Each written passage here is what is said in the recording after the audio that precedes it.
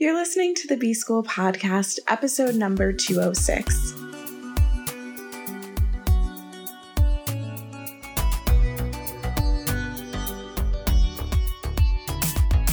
Welcome to the B-School Podcast. I'm your host, Taylor Elise Morrison, and I'm sharing my journey of learning, unlearning, and growth in the hopes that you can do the same.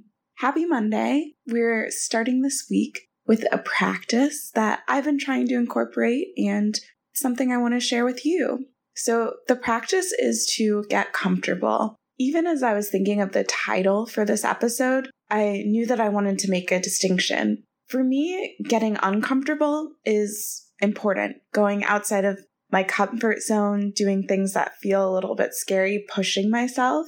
And when I'm talking about getting comfortable today, I'm talking about the idea of creating kind of a comfortable workspace and work environment. Now, because I work a lot from home as well as from a co-working space, I find that I will sometimes plot myself in a position and say, okay, I just need to finish this thing, and then I'll get up, get a glass of water, turn on the air conditioning, turn on the heat, do whatever. And what tends to happen is I spend hours and hours sitting in a way where my knee is kind of tweaked, or feeling thirsty but not getting up, or feeling chilly but not making a cup of tea. And I've been really trying to encourage myself to get comfortable, to create a work environment that feels good so that I can do my best work. And this is an act of self-care. When we go back to the way that I define self-care as listening within and responding in the most loving way possible,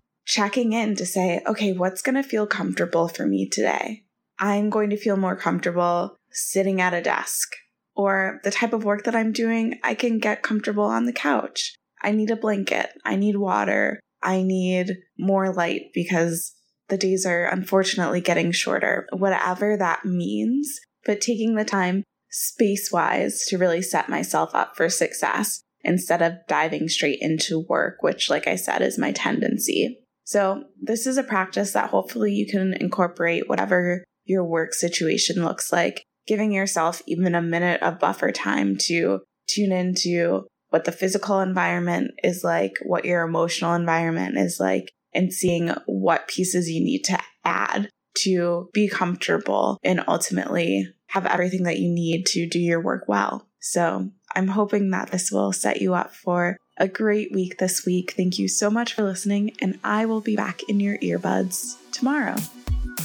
Thanks to Andres Rodriguez for the intro and outro music. You can keep in touch with me on Instagram at Taylor Elise Morrison. Elise is ELYSE. And check out the resources on my website at taylorelise.com.